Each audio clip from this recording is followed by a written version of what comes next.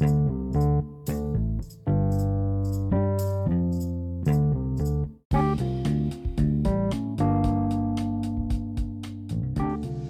guys, welcome to a new segment called Bet or Debt. It's going to be on the podcast channel.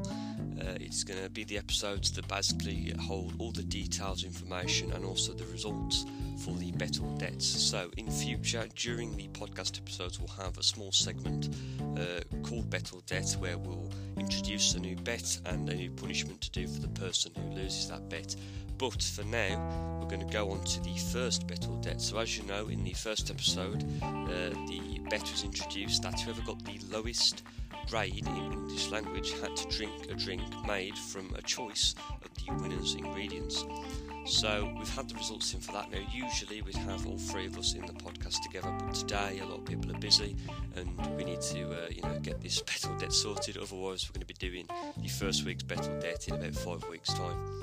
So the winner of this challenge was, of course, no doubt, the main driver of conversations in this podcast and the main host, in my opinion, me. So I won with a grade 8, and in second place was Brandon with I think it was a grade 6 or a grade 5, I'm not sure. But that means that George is the loser officially of the first official bet or debt. So basically, George eats shit. GCSE language anyway. So if you want to check out the punishment, which they'll always be uploaded, we're going to be uploading those to our YouTube channel, which you need to check out and subscribe at BGB Media.